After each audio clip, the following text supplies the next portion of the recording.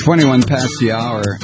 And the other thing about this story about the fake interpreter who admits to violence and being schizophrenic and saw the stadium was being invaded by angels while he was standing there interpreting, he was asked by an interviewer from the Associated Press how often he becomes violent. He said a lot, but he didn't provide any details. He said he was due on the day of the ceremony to go get a regular 6-month mental health checkup to determine whether the medication he was taking was working. And, whether it needed to be changed or whether he needed to check back into a mental health facility for treatment. So he said he didn't tell the company that contracted him for the event. And by the way, they paid him $85. The equivalent of $85 American, but he didn't tell the company that he was due for the checkup. Oh, and he said that the owner of the South African interpreters in Johannesburg was aware of his condition. But anyway, Associated Press journalists went to the address of the company that this guy provided.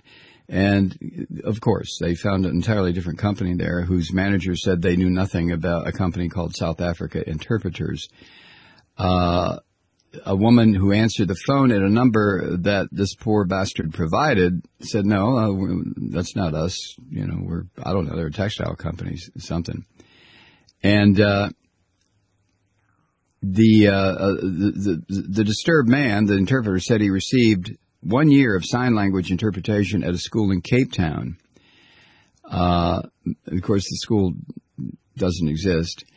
The Associated Press showed him video footage of his standing and interpreting on stage at the Mandela Memorial Service, and the guy said, I don't remember any of this at all. Can you imagine if this guy would have had strapped to his body 50 or 60 pounds of ball bearings and some explosives? Yow. Because I think everybody was concerned about the security. That's the reason that Netanyahu didn't go, is because Netanyahu knows that half the world hates his ass and the other half doesn't want anything to do with him. I'm surprised that Kissinger was there. That really blew me away. But anyway, I just wanted to bring that up about the interpreter and the commonality that he shares with Republicans and conservatives and teabag jerks in this country. I mean, this guy saw himself as an interpreter, so he got a job as an interpreter, even though he didn't know anything about it. Republicans in this country see themselves as able to govern. They can't govern. They can only destroy. They can only take apart. And they don't take apart in a precision-like manner. They don't take apart with little tiny screwdrivers and things like that. They take apart with sledgehammers. And the hallucinations. There's not a Republican office holder out there who doesn't hallucinate about the damnedest stuff. But they all see angels. Yes, they do. They all see angels. You go up to any Republican member of either House of Congress, with the exception maybe of a couple of Jews. A couple of Jews would probably look at you and say, hey, get away. But if they're Christian, and I don't think Keith Ellison would do this either, but if they're Christian, if you go up to them and say, do you believe in angels? Well, yes, I believe in angels. Do you ever see angels? Sometimes. So what's the difference? This is a guy, this interpreter, who had the potential, really the potential, to do some really, depending on your point of view, horrible things on that stage, at that memorial service.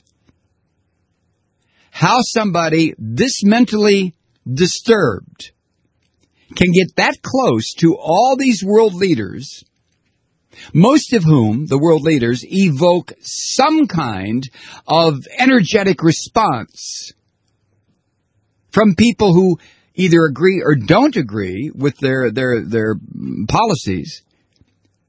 How that could happen is just beyond belief. But that's what Republicans do in this country. They are so close to the center of government in this country. All the institutions that are absolutely required to manage and maintain a grouping of 330 million people. And what do these insane Republicans want to do? Destroy it. They want to talk about the angels that they see. They want to dismantle things. They want to stand there and pretend like they're interpreting the Constitution. They want to pretend that they are interpreting the ideas of democratic self-rule. So what's the difference between this poor bastard in Johannesburg and these miserable bastards in Washington? Somebody tell me. Anybody? What's the difference? When I know the time is right for me, I'll cross the stream. I have a dream. I have a dream. A fantasy to help me through reality. And my destination makes it worth the while,